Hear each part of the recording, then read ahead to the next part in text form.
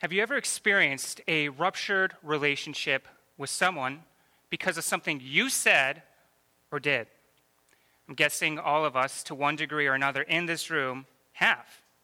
And when we find ourselves in such moments, sometimes it's difficult to find a path toward restoring that relationship. After all, words were spoken that can't be taken back, things done that can't be undone. Trust is often broken, and to top it off, there's often much anger from the person we offended. So what do we do in such moments? Is there a path for return and restoration? Well, this was the situation that the Israelites found themselves in Zechariah 1. And by looking at their situation, we ourselves can find a path forward, both with God and one another. The Israelites had messed up over and over and over again. They had made a mess of their relationship with God. And as a result, they faced a serious problem as we come to this text. They faced the anger of God. They faced the righteous fury for their sins. Though God had redeemed the Israelites numerous times and has saved them from their enemies over and over and over again, the people of God would fall back into their wayward ways. Instead of worshiping God who redeemed them, they worshiped the pagan gods of the other nations that persecuted them. Instead of keeping covenant with the gracious God of Israel, they broke it. They did not obey him or listen. And because of this, God's anger would be released upon them as he allows the Babylonians to destroy Jerusalem and scatter them all across the globe. And Israel would remain scattered for 70 years in exile for their sins against God. But in a sudden turn of events, hope returned when their persecutors were suddenly overthrown by Persia. And in the overthrow of Babylon, the Jews returned to the land in hopes of rebuilding their cities and the temple. But every time they took a step forward in rebuilding their city and temple, their work was put on hold. And this would happen time after time after time as they would be raided by their enemies or receive threats from Gentile nations. And as a result, the temple and the city would be put on pause for over 20 years after returning to the land. And the people would be broken, despondent, devastated, and without hope. Though they had returned to the land, it seemed that God had not returned to them. It seemed that God's anger still burned furiously against them. And so it's at this time that God's word comes to the prophet Zechariah. Zechariah, we're told, is the son of Berechiah and the son of Iddo, which, to put simply, is his father and his grandfather.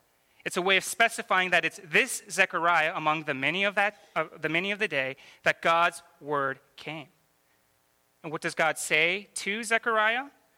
The first thing we're told in our text is that God was extremely angry with his ancestors. He was angry with the Israelites. Why? Because as verse 4 tells us, they did not turn from their evil ways or their evil deeds. They did not listen or pay attention to God. They disobeyed blatantly, and they reaped the repercussions for doing so. So this is what is emphasized in the opening of the text, and that is God's righteous anger and fury toward unrepentant sin. Now, when we talk about sin, what are we exactly talking about? Sin is rejecting or ignoring God and the world that he created.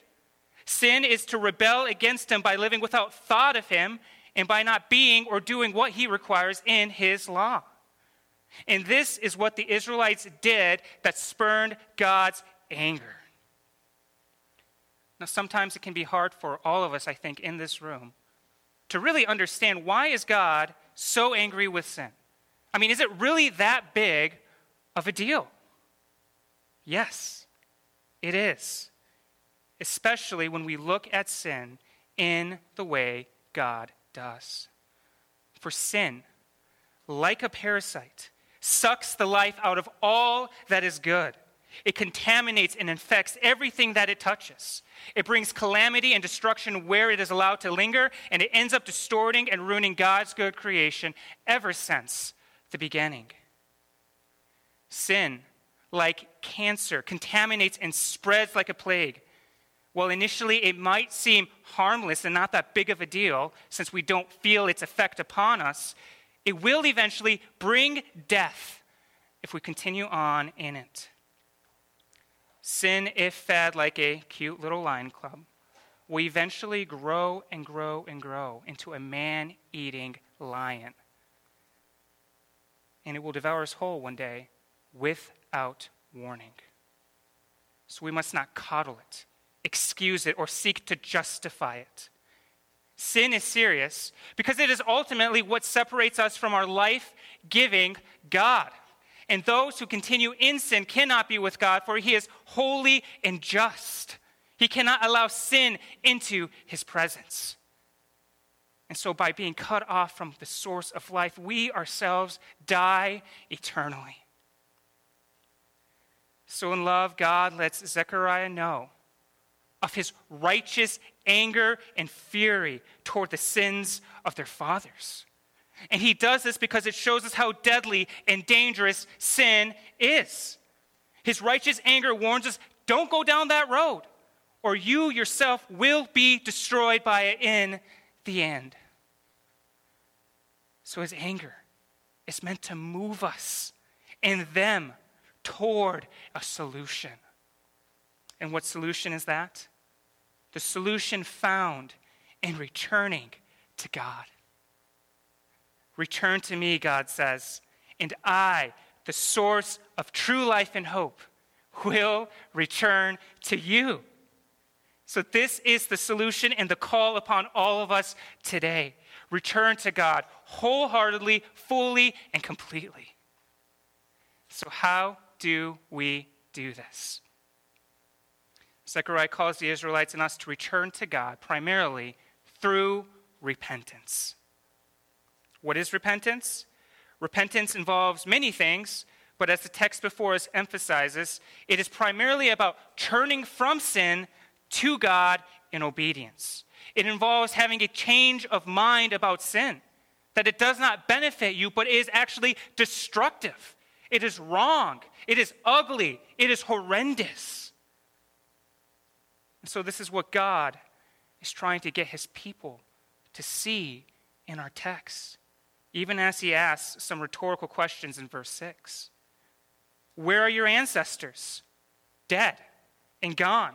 They perished in exile because they failed to repent of their sins. And where are the prophets? The answer, they're also dead and gone as well.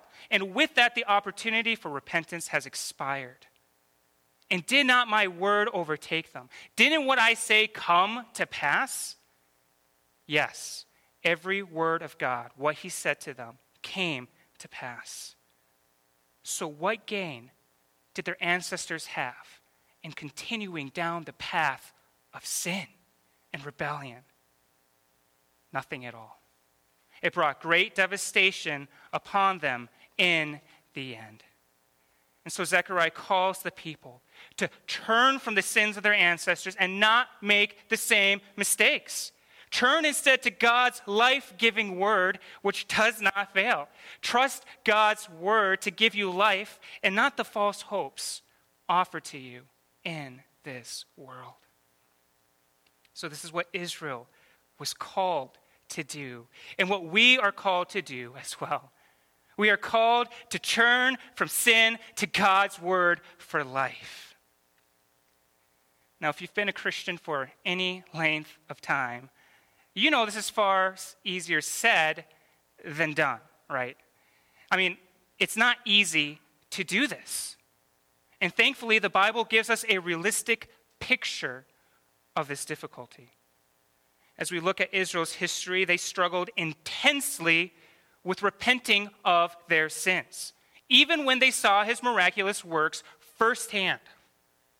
And there were at least two sins that they often committed over and over and over again that I think we ourselves do too. First, they committed the sin of trusting in people and things for salvation. Rather than trust God and hope in him for salvation, they often found themselves looking to the false hope of Egypt and other nations and other things. And in so doing, God calls them out in Isaiah 31. Woe to those who go down to Egypt for help, who depend on horses. They trust in the abundance of chariots and in large numbers of horsemen. They do not look to the Holy One of Israel. Rather than trust in God and his word for salvation, they trusted in Egypt and their weapons of war to deliver them from Assyria, which is highly ironic. After all, God delivered Israel from Egypt in their past. He provided Israel deliverance from these people, and they all knew it. But rather than go to God, the one who delivered them from Egypt, they go to Egypt? Talk about adding insult to injury. And yet, just like the Israelites, we often do the same thing in numerous ways. Though God has delivered us from our slave master's sin, we often choose to go back to our sins, looking for salvation and life in sin. We do this by going outside of God's will or by looking to people or things rather than to God himself. And by doing so, we minimize the power of God. We basically say, God, you can't do anything about my situation, so you're not worth my time. I'm going over here. Now, let me be clear. While it's always wrong to sin, there's nothing wrong with looking to get help from people or things. However, it is wrong when we look to people and things for salvation without any regard for God, even as the Israelites did. It's wrong to act as if God is no part of the equation in helping you, when in reality, he is the biggest part for all of us in this room.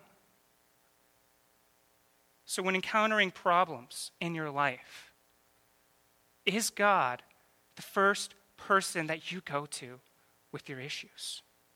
When you have conflict, whether marital or with other people, is your first instinct to go to God in prayer and to ask for his help and deliverance? Or do you instead rely on your own willpower without any regard for God?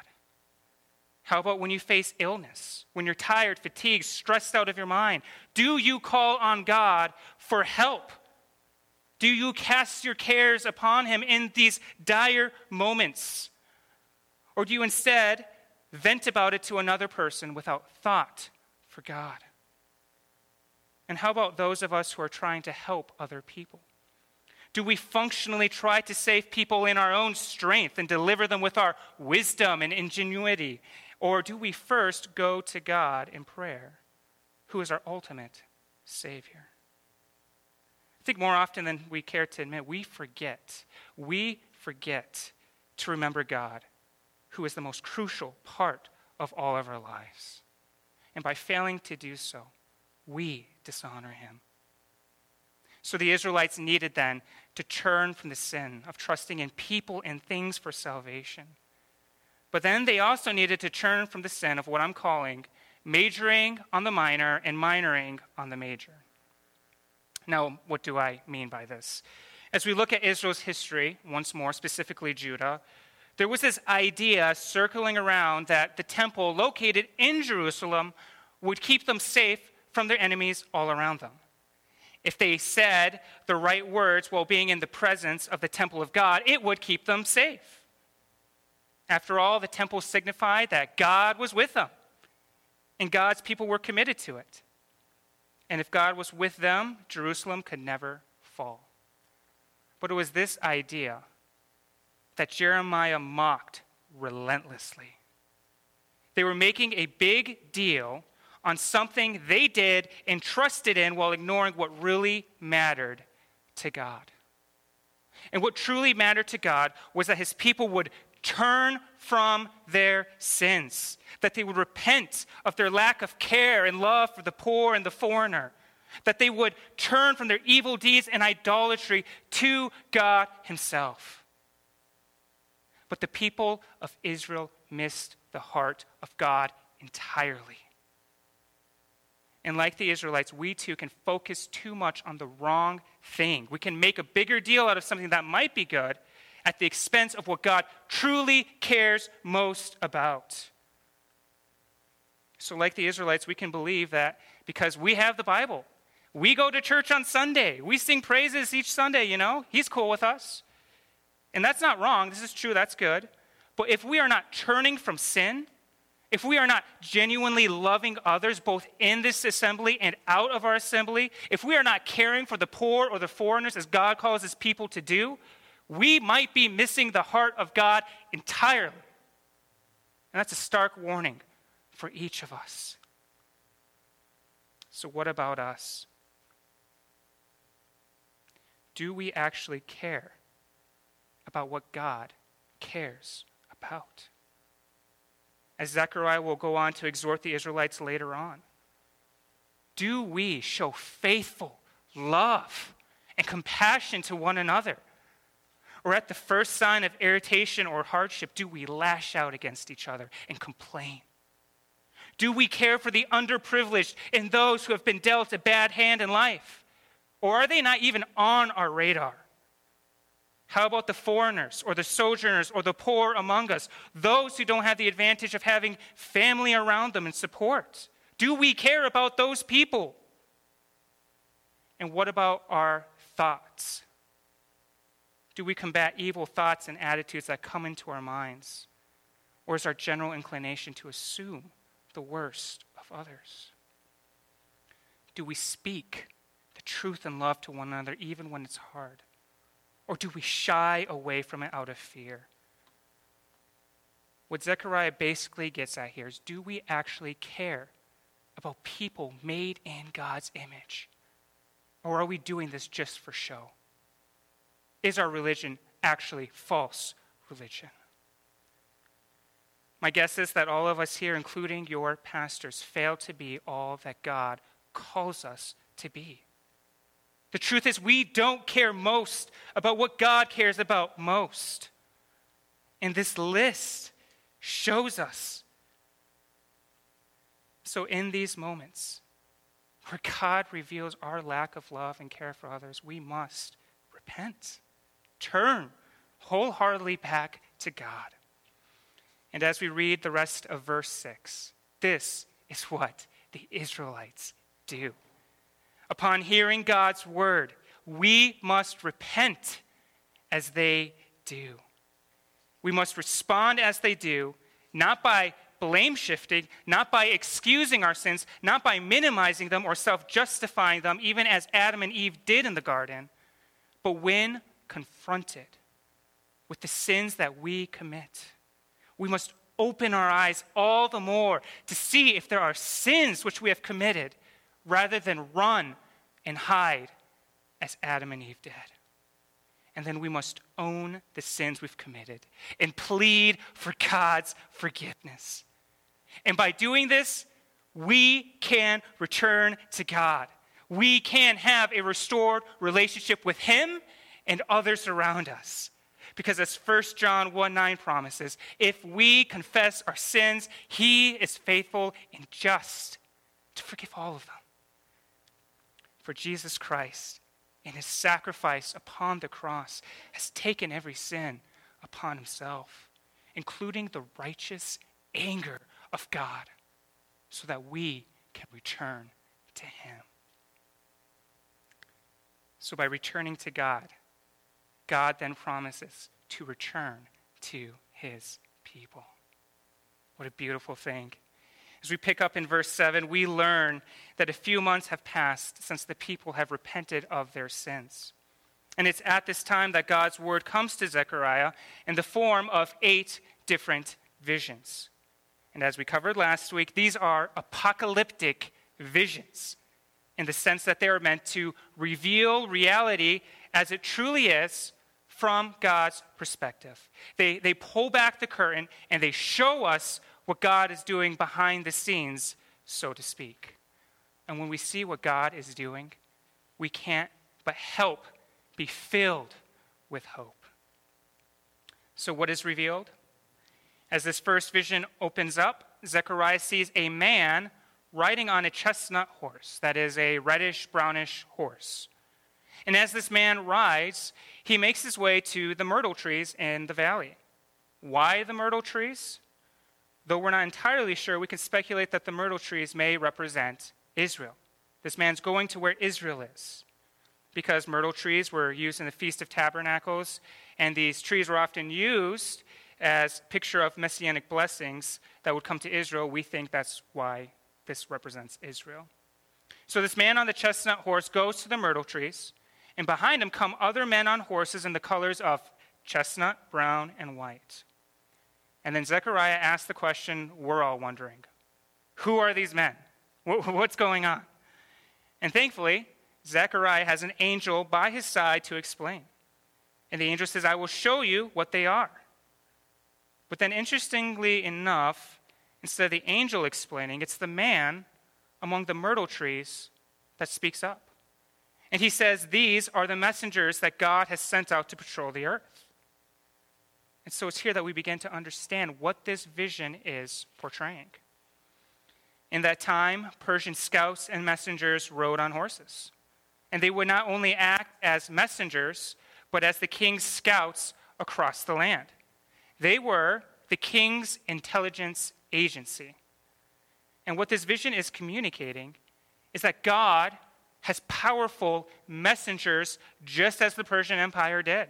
He knows all that is taking place across the earth.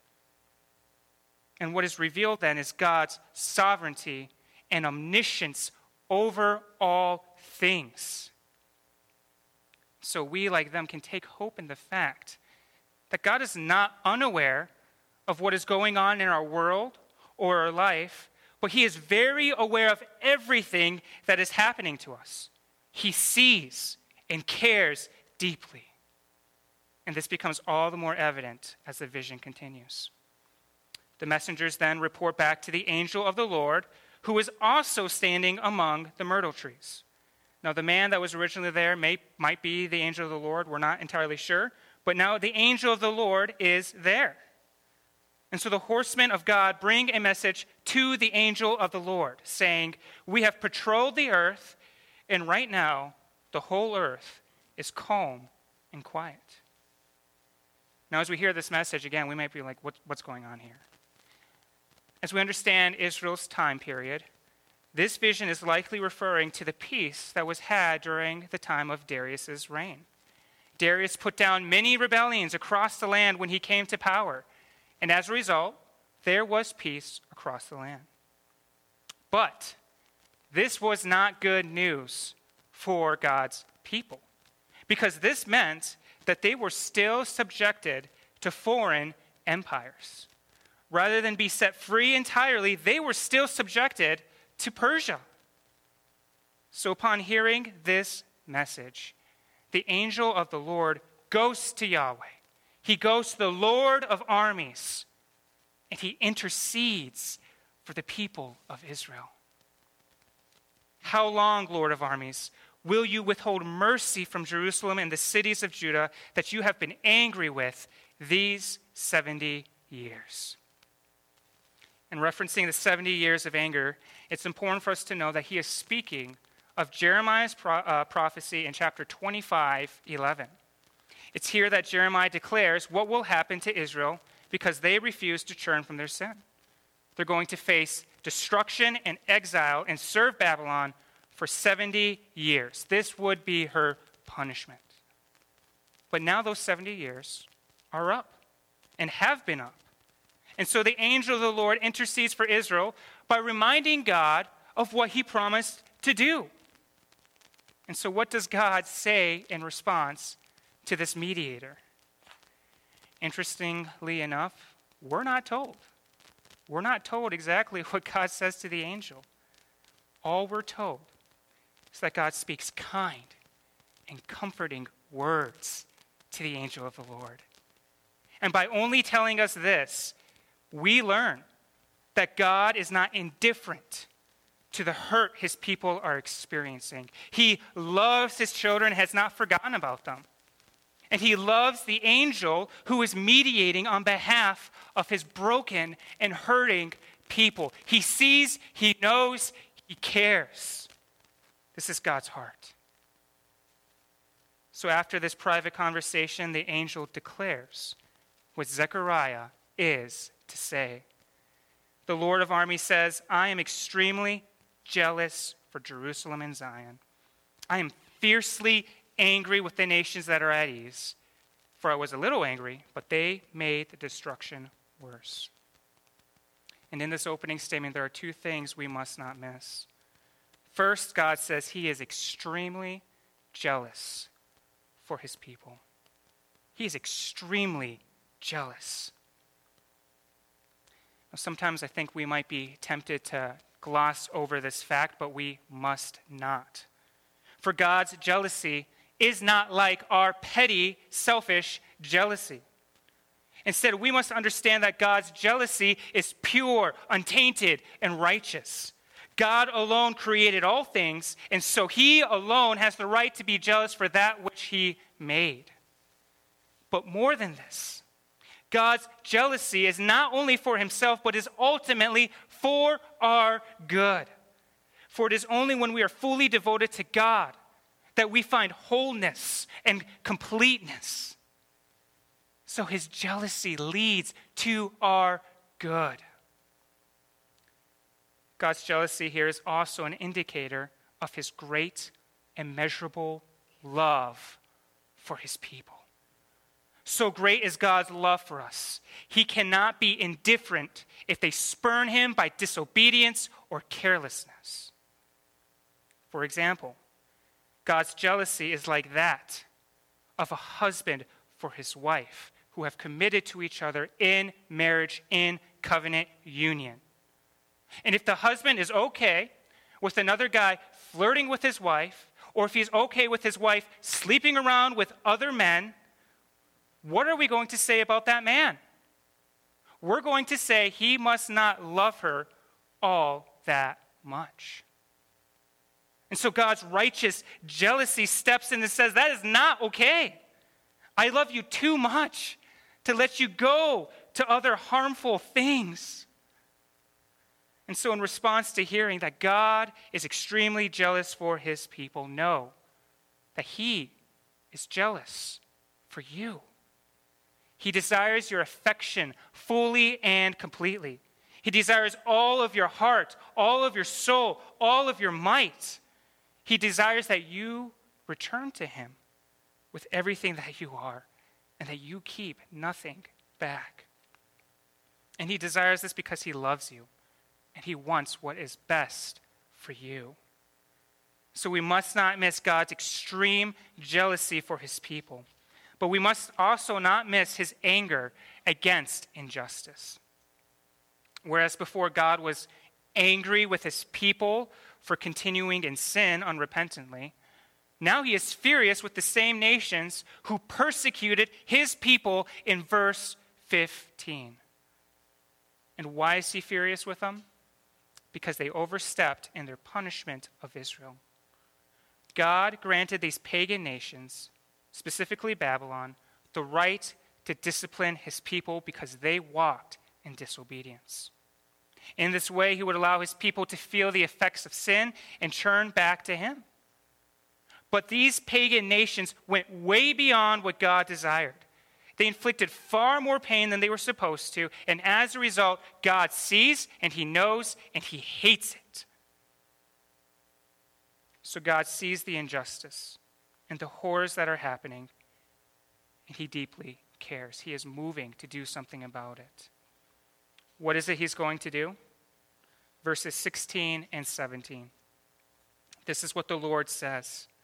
In mercy I have returned to Jerusalem. My house will be rebuilt within it. This is the declaration of the Lord of armies, and a measuring line will be stretched out over Jerusalem. That is, building plans for the city will take place. It will happen. Proclaim further, this is what the Lord of armies says. My cities will again overflow with prosperity. The Lord will once more comfort Zion and again choose Jerusalem. And just as God promised, so many of these promises are already fulfilled. God would fulfill the promise to build the city again and the temple within a few years of this vision. But most significantly, God would return to his people. Don't miss that. He will return to his people. And he would return to them not because they deserve it, not because they earned it, but because he is merciful. And this is what we all need more than anything else in the world. We need God's return to us. And he has in the person of Jesus Christ. Jesus would come in the flesh to save his people from the greatest enemy there ever was, sin and death. Jesus would conquer these enemies not through the sword, but through the giving up of his life in our place. And by giving up his life on the cross, he would bear the full anger and wrath of God due to our sins against him. And he would do this so that you and I could return to God. Jesus would come to us so that we could go to him. So if you are in Christ this morning, praise God, he has returned to you in part. And if not, know that God greatly desires you to return to him. And he paid the ultimate price to make that happen. He paid with the precious blood of his Son, Jesus Christ, on the cross. So let us return to God wholeheartedly then, repenting of known sin and helping one another in this effort as we realize that Jesus died to save us from sins. And may the Lord return quickly again so that we might find fullness of redemption. Let's pray together. Father, we come before you humbled. When we look at our lives, when we evaluate our thoughts, attitudes, and deeds, we know that we are sinners. And yet, rather than acknowledging this fact, Lord, we run away. Like Adam and Eve in the garden, we blame shift. We excuse, we minimize our sins. And this is wrong. Lord, may we instead bring our sin to the light, repenting of it, turning from it, seeing it as horrible as you do. And in repentance, may we find assurance of pardon, that you, Jesus, by the blood, have cleansed us from all unrighteousness. May our church grow in repentance, and may we continually walk in repentance until we see you, Jesus, face to face at your return. So we ask, Christ, that you would return to us again in fullness of glory and power. And may we, your people, your bride, be ready for it. We pray this in Christ's name. Amen.